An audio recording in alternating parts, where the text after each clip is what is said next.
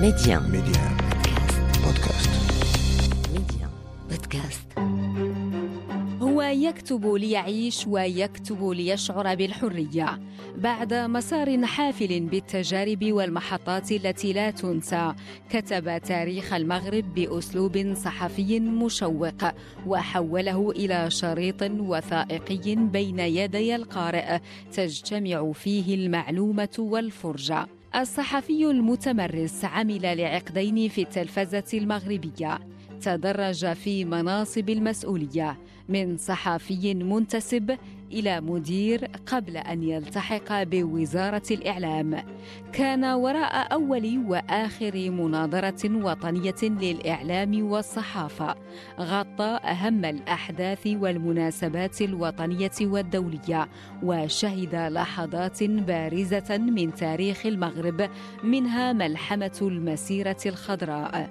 ضيفنا نال العديد من الأوسمة والتكريمات، وألف مجموعة من الكتب ولا زال، لأن شغله الشاغل هو الذاكرة الوطنية، التوثيق لها والحفاظ عليها والعناية بها، وهو ما يتقنه أشد الإتقان. في المكتبة معي أنا اعتماد سلام.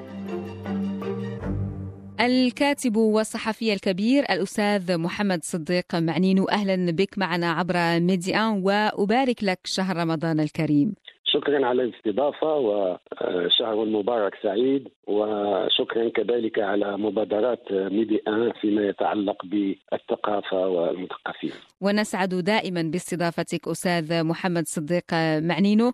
طيب، أول كتبك كان عن الوالد الحاج أحمد معنينو المجاهد، وقبل أن نتحدث عن هذا الكتاب سأسألك كيف جعلك الوالد تهتم بالكتاب وتحرص عليه وتجعله في صلب اهتمامك وأنت طفل؟ أنا في الحقيقة منذ طفولتي نشأت في عائلة اهتمت بالكتاب واهتمت بالصحافة. أنا في سنواتي الأولى وأنا لازلت في الأقسام الابتدائية كنت أطالع يوميا جريدة الرأي العام التي كانت ناطقة باسم حزب الشورى والاستقلال، وكنت يعني أغتنم الفرص لأطلع على الكتب التي كانت موجودة في خزانة والدي. وربما أول كتاب قرأته بشغف كبير وهو من عدة أجزاء هو الاستقصاء لتاريخ المغرب الأقصى. نعم. لخالد الناصري، وهو من المراجع المهمة والفريدة في التاريخ المغربي. نعم، لذلك لا غرابة أستاذ محمد أنك اهتممت لاحقا بالتاريخ.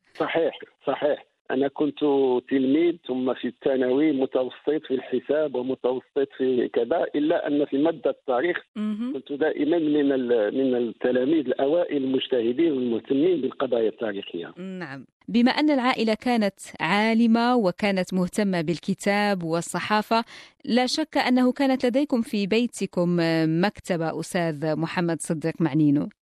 نعم، كانت هناك خزانة للوالد، وكان يقتني الكثير من الكتب ويطلع عليها، ويعني كان يهتم بالإصدارات المشرقية التي كانت تحمل نفسا جديدا وتدعو إلى إسلام متجدد ومعتدل وأصلي وسني. هذه كانت مجموعة من الكتب، ثم كانت مجموعة من الكتب الأخرى اللي عندها بعد قومي وطني، بحال يعني أذكر مثلا الشيخ محمد عبده وتلميذه الشيخ رشيد رضا الشيخ الثعالبي والشاعر إقبال. هذه كلها كانت رموز تذكي الحماس في النخبة الوطنية المغربية، وهي تتهيأ لتنظيم نفسها لمواجهة المستعمر. إذا الخزانة دائما مفتوحة وتشمل عدد من الكتب المتنوعة، وإن كانت جلها تصب في الفكر وفي الثقافة الإسلامية العربية.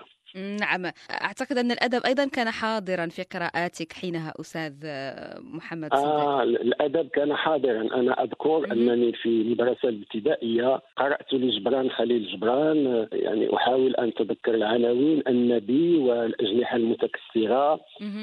قرأت لمصطفى لطفي المنفلوطي، وقرأت لمي زيادة. هذه الأجواء الأدبية يعني بدأت فيها وأنا يعني لازلت لازلت صغيرا، لازلت طفلا. بعد ذلك سأمر إلى الأيام لتحصيل، سأتعرف على محمود العقاد، سأتعرف على عبد الله جنون، سأتعرف على المختار السوسي مثلا، المعسول لمختار السوسي وهو في أكثر من 20 جزء.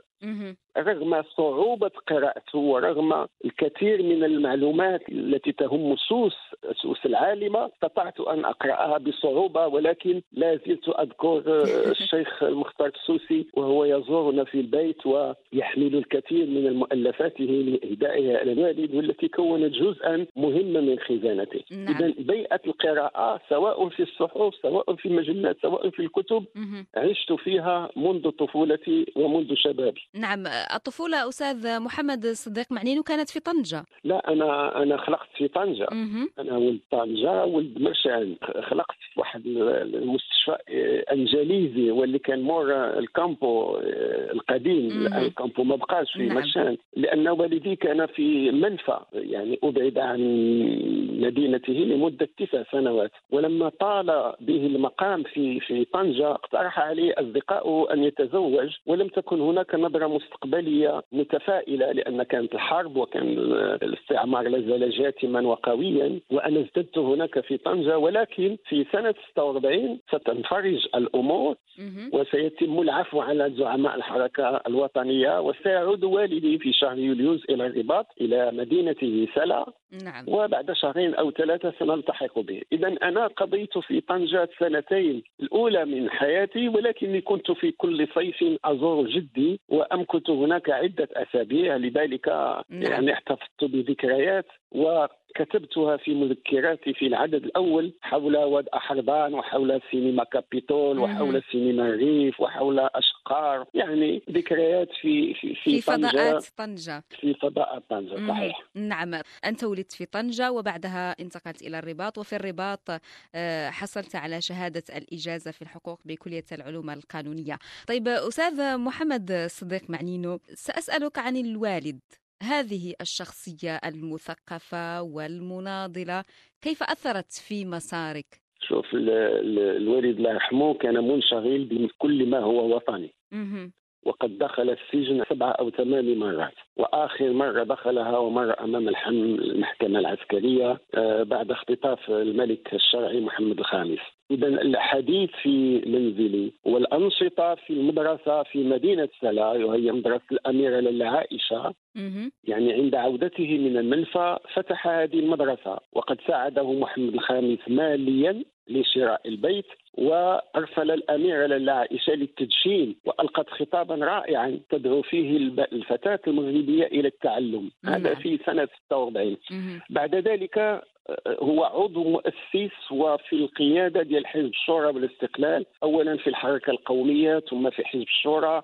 وأنت سيدتي تعرفين عندما يكون الإنسان مسؤول في حزب من الأحزاب الزوار كثر ورحلات كثيرة، ويعني الاهتمام بالشأن الوطني، خصوصا وأنه كان حزب في المعارضة، فهو كان إذا يثبت وينتقد ويحتج ويتحرك. هذه الحركة الكبيرة جعلتني يعني بطريقة أو بأخرى أتابعها وأتأثر بها، ويعني شاركت وأنا صغير في منظمات الكشفية ثم في الشبيبة الديمقراطية، وأصدرت وأنا لم أبلغ 21 سنة أصدرت يعني جريدة أسبوعية اسمها المعركة، وكنت خطيبا في عدد من المنتديات. يعني شوية ديال الشغب كان في هذه الفترة من الشباب. وهذه نباهة مبكرة وتميز مبكر أستاذ محمد. شكرا. طيب، عندما فكرت أن تكتب كتابا عن الحاج أحمد المجاهد، ألم يكن الأمر صعبا بالنظر إلى غنى مساره؟ صحيح. أنا عندما يعني غادرت الإدارة وجلست في بيتي لم أتحمل الصمت الذي أخذ يلف حياتي في البيت. أنا اشتغلت وكان دائما يعني تليفونات مستمرة ولقاءات وتنقلات وأسفار. فجأة كأن الحياة حولي توقفت، ولولا أني اخترت الكتابة والتأليف لربما كان سيصيبني نوع من الجنون في هذا الصمت المريب. فالكتابة بالنسبة لي هي حياة. وعندما مرت 10 سنوات على وفاة والدي رأيت أنه من الواجب أن يعني أنظم ينظم إما حفل تكريم وإما ندوة وإما شيء من القبيل، خصوصا وأنه ترك أزيد من 25 كتاب فيها 11 مؤلفا حول ذكرياته في الحركة الوطنية. ويعني مع محاولة تنظيم هذا اللقاء قلت لماذا لا أكتب كتاب، لن أكتبه عن والدي ولكن أكتبه عن الحركة الوطنية، وآخذ والدي كنموذج من مئات الشباب الذين شاركوا في الحركة الوطنيية. نعم. وهكذا ألفت كتابا اسمه الحشد معنينو، وهو تاريخ للحركة الوطنية، وقد تطلب مني حوالي 2 وتنقل إلى فرنسا للبحث عن بعض الوثائق والاتصال بشخصيات البحث عن الوثائق والتأكيد بعض التواريخ. وقضيت أياما وساعات طويلة في الخزانات أبحث وأنقب، وأخيرا أراد الله سبحانه وتعالى أن يعينني فأصدرت هذا الكتاب في حوالي 500 صفحة، وقد نفد من السوق ولم يعد هناك موجود. وأنا أفكر بعد حوالي 10 سنوات عن إصداره في إعادة طباعته، كما أنني الآن أقوم بإعادة طباعة مذكراتي في النسخة الرابعة نظرا ل يعني ما لاقته من إقبال ومن من طرف القراء. ما سر هذا الإقبال على كتبك أستاذ محمد صديق معنينو؟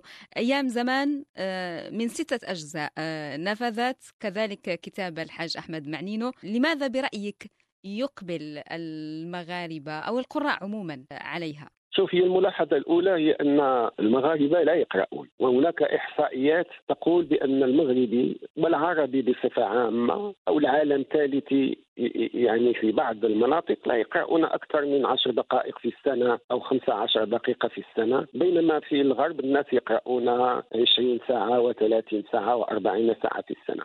ولكن الناس في المغرب متعطشين إلى معرفة تاريخهم، هناك عطش، هناك انتظار للناس، لأن احنا عندما نتحدث نقول نحن دولة وطنية لها أكثر من 1000 سنة من الوجود، بحكومتها وسلاطينها وسفرائها وعملاتها وما إلى ذلك. ولكن عندما نريد أن نفصل ذلك نجد فقرا في الذاكرة الجماعية الوطنية. أنا أعتبر أن هناك شرخا بين الأجيال الآن، الناس لا يجدون طريقة ذكية للاطلاع على تاريخ بلادهم. لذلك كتبت هذه المذكرات أولا بطريقة صحفية سهلة، أنا لم أبحث عن إبراز يعني معلوماتي اللغوية واستعمال كلمات صعبة ستضطر القارئ إلى العودة إلى القواميس في كل لحظة. كتابة سهلة، كتابة مشوقة، أنا أدعو القارئ إلى فرجة، إلى شريط وثائقي يتابعها معي، يتنقل معي في الأحياء، يتنقل مع السفراء وهم في السفن متوجهين إلى الخارج. يعني حاولت أن أستعطف القارئ وأن أسهل ماموريته وأن أدعوه إلى اكتشاف. نعم. وهذا وجد قبولا، ويعني طبعات مستمرة، وهذه الطبعة سميتها بالطبعة الفضية، وربما بعد 1 أو 2 ستكون الطبعة الذهبية إذا ما أطال الله العمر في هذا الموضوع إن شاء الله. ونرى أيضا طبعة بلاتينية كذلك أستاذ محمد صديق معنينو. ذكرت بأن المغاربة متعطشين لمعرفة التاريخ، ولا أعرف إن كنت توافقني أستاذ محمد صديق معنينو إن قلت إن معرفة تاريخ وطننا والحفاظ عليه ربما أصبح في الظروف الحالية واجبا وطنيا.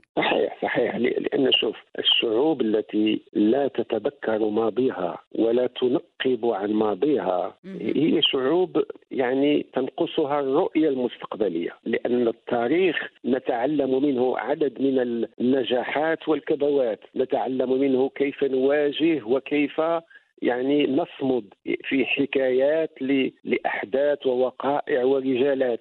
هذا كله يكون واحد الخزان فريد في التاريخ المغربي. هناك أناس ليس لهم يعني دول تأسست في الأربعينيات والخمسينات، دول تأسست في الستينيات، وبعد ذلك تجدها كلما تحدث أحد مسؤولها يقول لك نحن كذا ونحن كذا، بينما المغاربة اللي عندهم أكثر من 1200 عام، سيدتي بعد 2 سنين ستحتفل جامعة القرويين بمرور 1200 سنة على تأسيسها.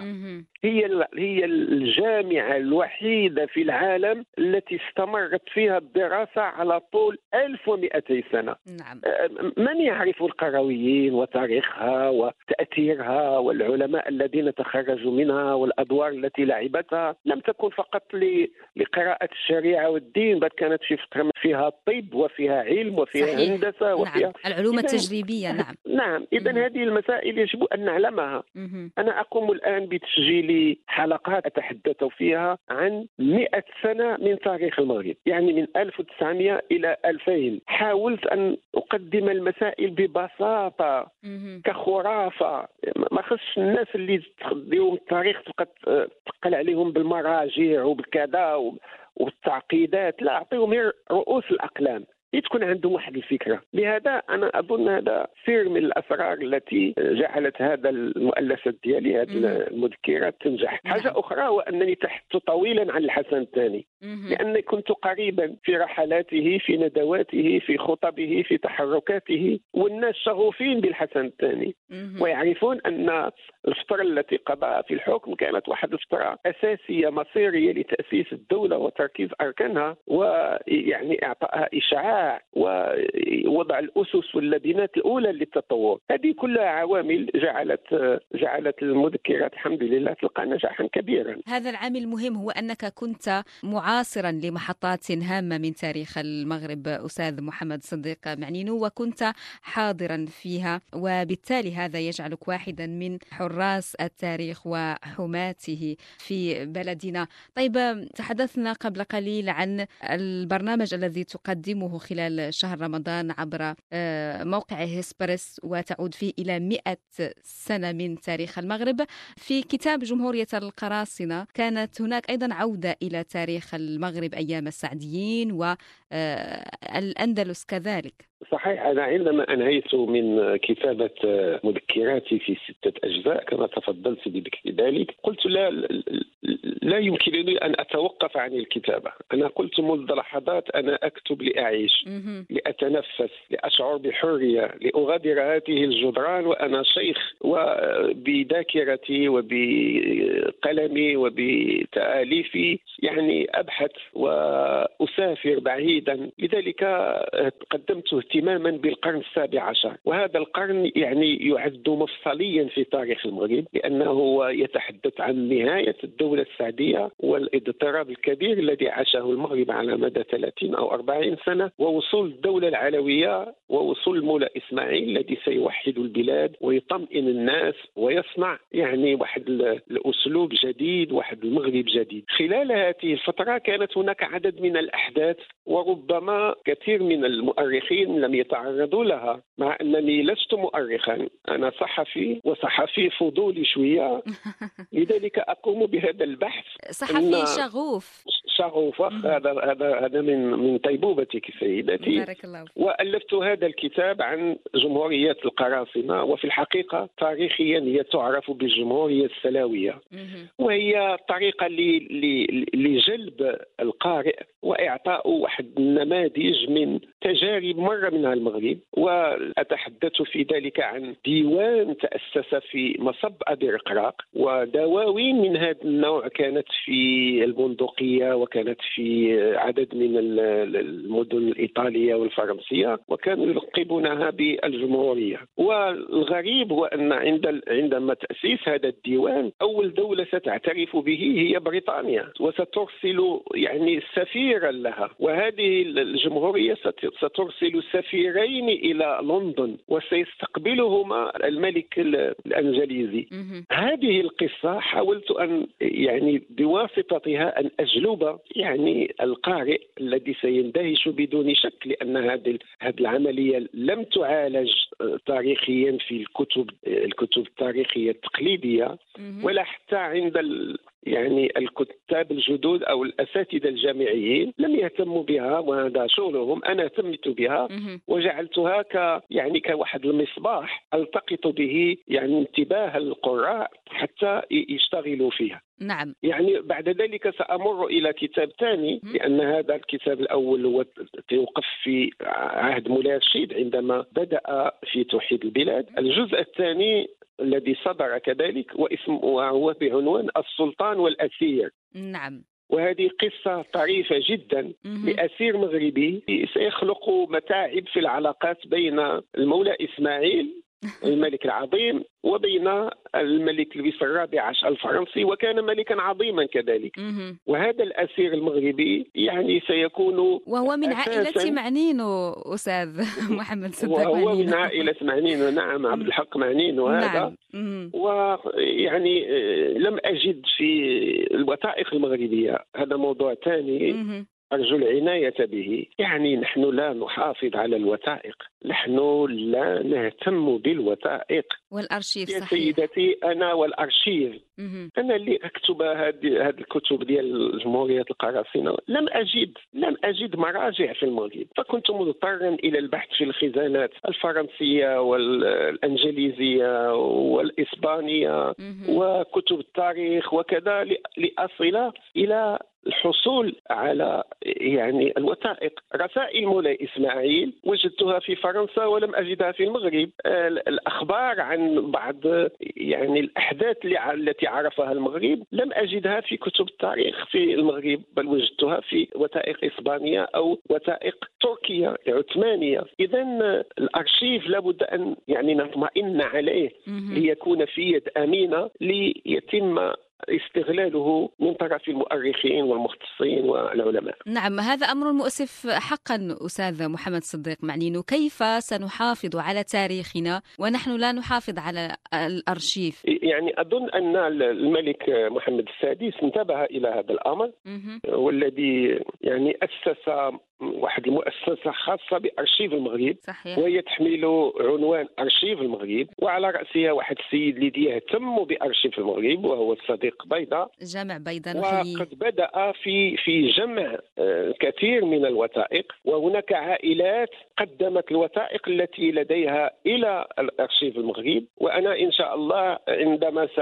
أنتهي من كتابين أنا الآن بصدد تأليفهما، جميع الوثائق التي أتوفر عليها، جميع الضرائر وجميع يعني ما أتوفر عليه سأقدمه لأرشيف المغرب، لأنني أعتبر أنه أحسن مكان ليحافظ على الذاكرة الوطنية. لأن إن تركت ذلك فلا أظن أن أبنائي سيهتمون بالتاريخ وبهذه الوثائق كما أنا كان اهتمامي بالوثائق والتاريخ بعد وفاة والدي. نعم، وهذه مبادرة مواطنة أستاذ محمد صديق معنينو، ونتمنى أن تعمم وأن يحذو كل من يمتلك جزءا من هذه الوثائق التي فيها جزء من تاريخ الوطن عموما. طيب أستاذ محمد صديق معنينو، كتاباتك متواصلة، وحاليا أخبرتني سابقا أنك تشتغل على كتاب هذه المرة حول الملك محمد الخامس، لكن برؤية مغايرة. نعم، أنا يعني هناك مؤلفات كثيرة حول محمد الخامس. أنا عندما بدأت في كتابة هذا المؤلف الجديد، لا أخفيك أنني طلعت على أكثر من 42 كتاب ألفت حول محمد الخامس باللغة العربية واللغة الفرنسية. يعني جمعت ما أمكن من المعلومات، وعدت إلى بعض المذكرات التي كتبها رجال الحركة الوطنية، وبصفة عامة هم رحلوا 90% منهم رحلوا دون أن يتركوا أثرا. هذه عود مشكلة أخرى. الناس لا يكتبون مذكراتهم في المغرب، الوزراء لا يكتبون، والبرلمانيون لا يكتبون، والعلماء لا يكتبون، والمحامون لا يكتبون، بينما نجد في دول أخرى نحن على اتصال أكثر بفرنسا أو في إسبانيا كل هؤلاء الناس الذين ذكرتهم كلهم يكتبون. أضف إليهم مجموعة من المغنين ومن الضباط العاديين ومن غشاشين، كل الناس يكتبون مذكراتهم. هنا لا يكتبون. أنا أتذكر واحد السؤال لقيت عليه واحد السيدة في إحدى المحاضرات، فقلت لها أغنى أرض في المغرب هي مقابر المغرب، لأن الناس يرحلون وترحل معهم تجاربهم وأفكارهم واجتهاداتهم وهذا كلهم يرحلون وينتهي الأمر. لذلك أرى أن الدعوة إلى تأليف مذكرات كيفما كانت المذكرات، حتى وإن كانت مذكرات لا تهتم بقضايا كبرى، ولكن عندنا واحد السيد مثلا نجار يحدثنا عن كيف بدأ مساره، كيف كانت تعيش العائلة دياله، كيف كانت البيئة الاجتماعية، كيف كانت الأعياد، وهكذا. هذه ذخيرة تراث لا مادي لا بد أن نحافظ عليه، لأنه جزء من الذاكرة وجزء من الحياة الوطنية. صحيح. لذلك هذه الذاكرة الوطنية شغلتني أنا الشغل الأساسي ديالي دابا اللي تنشتغل عليه هو هذا. إذا محمد الخامس أنا عثرت على واحد تقرير سري كتبه المقيم العام الفرنسي في سنة 1945 يشكو فيه للحكومة الفرنسية محمد الخامس، يقول له ما السيد هذا رجع وطني، هو اللي تيقود الحركة الوطنية في البلاد، وراه الشعبية ديالو كبرات، وراه عنيد معنا، وراه اجتمع مع الأمريكيين سنة 43 وصبح معجب بأمريكا، وراه صافي صيفط البرقيات لروزفلت يجاوبوا، وراه على الاتصال بالمشرق العربي مع السعودي ومع الملك فاروق في مصر ومع كذا. تيقول هذا السيد هذا راه ساير على فرنسا، راه خصنا نديروا شي حاجه. وانا اعتبرت هذا التقرير هو صك الاتهام الاول والخطير اللي داروا الاستعمار الفرنسي، اللي وجد به الاسباب اللي غتنتهي في 53 بالنفي ديالو. النفي ديالو تقرر 45-46، وهذه الوثيقة هذه فيها 30 صفحة وكانت سرية في وزارة الخارجية. أحد الإخوة الله يجازيه بخير هو اللي نبهني لها وقلبت عليها وصبتها. أولا قمت بالترجمة ديالها، ثم قمت بتعليق عليها، ثم عرفت بالأسماء والشخصيات اللي مذكورة فيها، ثم درت واحد الكرونولوجيا. أنا بقيت نشتغل فيها، اسمها محمد الخامس من المهدي إلى اللحدي. أهم الرحلات، أهم القرارات، أهم المشاكل اللي واجهها، أهم التنقلات اللي دارها. اللي بغى يرجع لمحمد الخامس يرجع هذه الكرونولوجيا. هذا هو الكتاب اللي تنشتغل عليه الآن. نعم.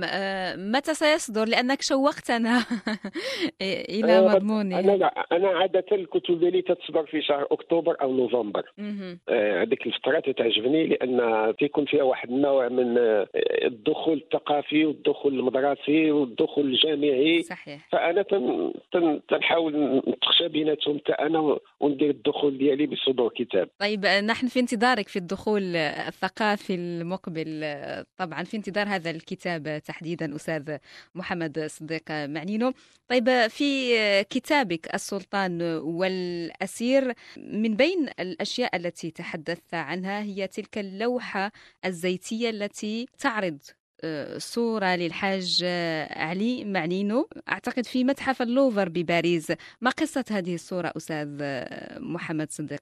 هو عندما تم اختطاف هذا عبد الحق معنينو وكان متوجها إلى الديار المقدسة. العادة أن الناس كانوا يتوجهون برا. هذه كانت في سنة 1681، هي المرة الثانية اللي الناس ياخذوا السفينة باش يمشيوا للإسكندرية، والإسكندرية عاد تيهبطوا باش يمشيوا لجدة. السفينة ملي وصلت قدام فتح طنجة عاود لي الدور الرياح جرتها قدام السواحل البرتغالية. المهم كانت واحد السفينة عسكرية فرنسية درت لها واحد سميتو وهجمت عليها وهرستها وخذت الأسرى اللي كان الحجاج اللي كانوا ماشيين كلهم مشاو أسرى. كان من بينهم هذا عبد الحق معنينو. المولى إسماعيل كانت عنده واحد التطلعات باش يكون صديق لفرنسا، وكان معجب بلويس الرابع عشر، فبعث له سفارة لتوقيع على اتفاقية تعاون وصداقة بين فرنسا وبين المغرب. وعين الحاج علي معنينو اللي هو با ديال عبد الحق معنينو الأسير نعم. هو السفير الثاني، كان السفير الأول هو محمد تميم من تطوان، والسفير الثاني هو الحاج علي معنينو من سلام. هادو نظرا لأنهم كانت عندهم علاقات مع يعني أجانب تيستدعوهم وتيهضروا معهم، عندهم واحد النوع من الانفتاح الفكري، واحد القابلية للحوار مع الفرنسا. ومشات السفارة لهناك واستقبلها لويس الرابع عشر وعطاهم هدايا، وخصوا لهم واحد 2 ديال الأسابيع كله ديال الزيارات لباريس. نعم. يعني مشاو لارك دو تريومف، مشاو لنوتردام دو باري، مشاو المعالم العاصمة، المعالم، زاروا فيرساي. كانت فيرساي بقى ما كملات، اللي غادي تنقلها لويس الرابع عشر فيما بعد. زاروا المطبعة الملكية، زاروا المتحف الوطني، وحضروا في واحد العدد ديال العروض موسيقية ومسرحية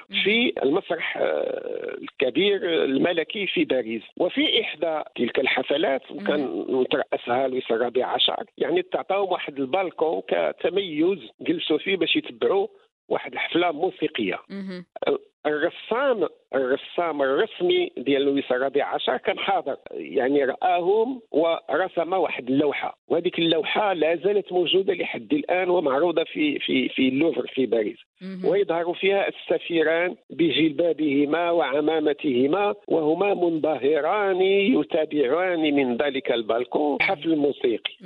هذه هي السبب ديال هذيك اللوحة، واللوحة متداولة الآن بالألوان وكانت جميلة جدا. وبقيت ذكرى لتلك السفارة التي يعني وصلت إلى باريس في نهاية سنة 1981.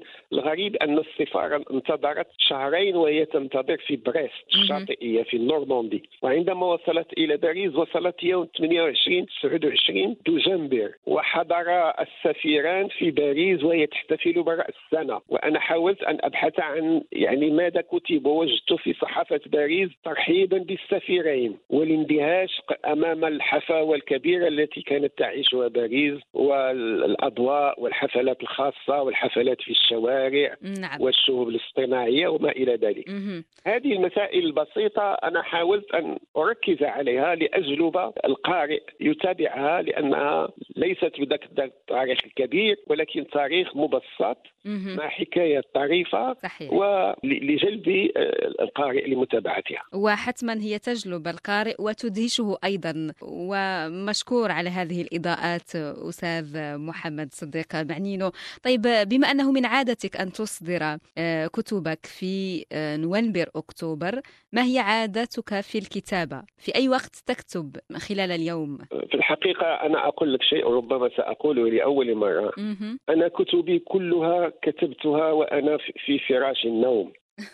يعني أنا أستفيق ليلا هوس في 4 صباحا وأبقى في فراشي وعيني مقفلتين وأنا أفكر فيما سأكتبه، وأكتبه في ذاكرتي وأصحح في ذاكرتي. وفي الصباح قبل أن أتناول الطعام يعني أجلس إلى ورقة وأكتب 4 أو 5 صفحات هكذا دفعة واحدة. هذا عندما يكون في موضوع دقيق يعني أنا أكتبه ليلا. أما الباقي فأنا أكتب في القطار وأكتب في الطائرة وأكتب في كلما تذكرت شيئا أكتبه وأعيد كتابته. وليست لي زعما واحد العادة ولا واحد الطريقة ولا واحد يعني الوقت مناسب. لا، أنا أكتب في كل إلا المسائل الدقيقة والذكريات التي أخاف أن أرحل وأن أحتفظ بها فإني يعني أكتبها ليلا. طيب، من بين أسرارك أيضا كذلك فيما يخص القراءة والكتابة أستاذ محمد صديق معنينو هو أن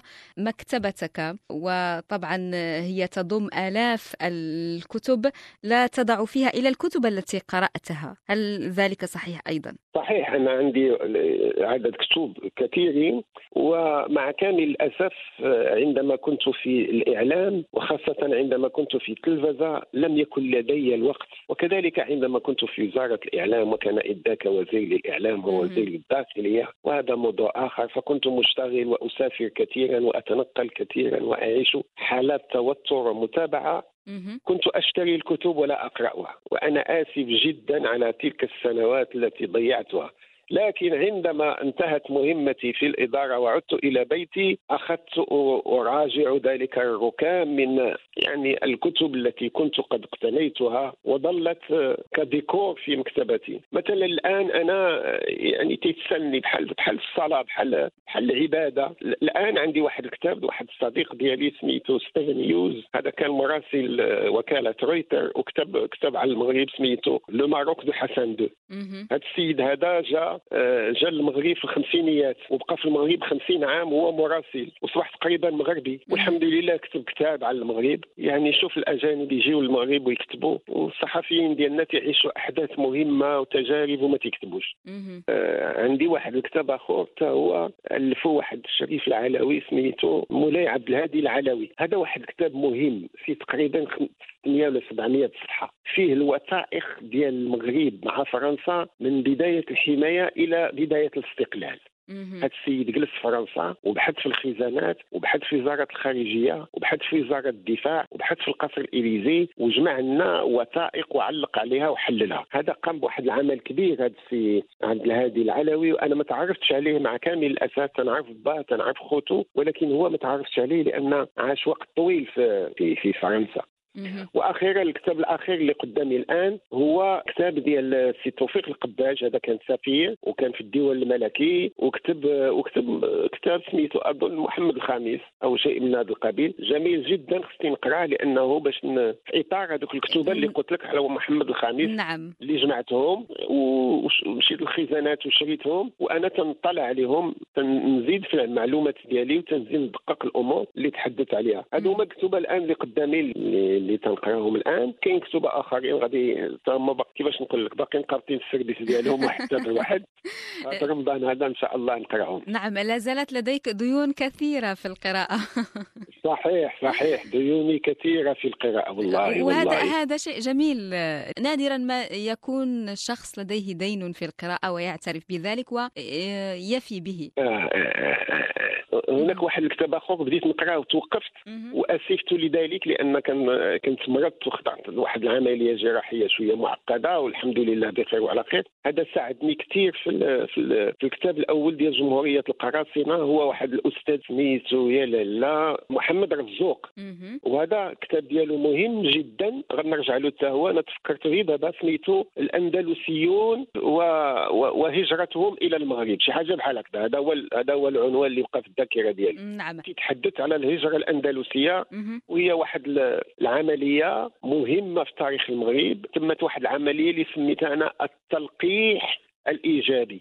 يعني هاد الناس جاوا بالخبره ديالهم، بالثقافه ديالهم، بالعادات ديالهم، بالعلم ديالهم، بالهندسه ديالهم، بالطب ديالهم، هاجروا جاوا للمغرب. اذا كانت واحد العمليه ديال التلقيح مهمه جدا بالنسبه للمغاربه كاملين، لان المغرب بحال واحد كيفاش نقول لك بحال واحد الميلفاي. الا ترجمناها بالعربيه غادي نقول لك 1000 ورقه ما عندها معنى. نعم. ميلفاي هي تراكمات. يعني كان الامازيغ في البدايه بختل انواعهم، وجاء العرب، وقبل منهم كانوا الرومان، ومن بعد جاوا الافارقه، ومن بعد جاوا الاندلسيين، ومن بعد جاوا العرب، ومن بعد يعني هذا التراكم ديال الحضارات مختلفه والاعراق مختلفه خلى المغرب اليوم واحد المجمع مهم جدا. كل 100 عام او 100 عام يتم تلقيحه بعناصر جديده. والان كاين التلقيح الافريقي اللي بدا كاين في المغرب. الحديث معك لا يمل استاذ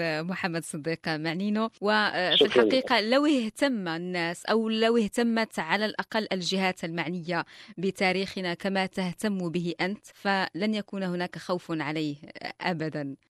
أشكرك شكرا جزيلا على وقتك وعلى كل شكرا هذه الرحلة الجميلة معك. وأنا تابعت بعض الحلقات التي قمت مشكورة بتسجيلها مع عدد من الشخصيات العلمية والأدبية والسياسية، وهذه مشاركة فعالة ميدانية للحفاظ على الذاكرة. فشكرا لك وهنيئا لك بهذا التميز في إذاعة ميديا. بارك الله فيك، وهذه شهادة من كبير أفتخر بها أستاذ محمد صديق معنينو. طيب، سأطلب منك في الختام أن تقترح كتابا على المستمعين من مكتبتك. طبعا أنا أقترح عليه الآن السلطان والأسير وهو آخر الكتب التي أصدرتها. وقراءة هذا الكتاب ليست صعبة، ولكنها مليئة بالمعلومات عن 50 سنة من تاريخ المغرب تحت قيادة السلطان مولاي إسماعيل، ويعني الانعكاسات الإيجابية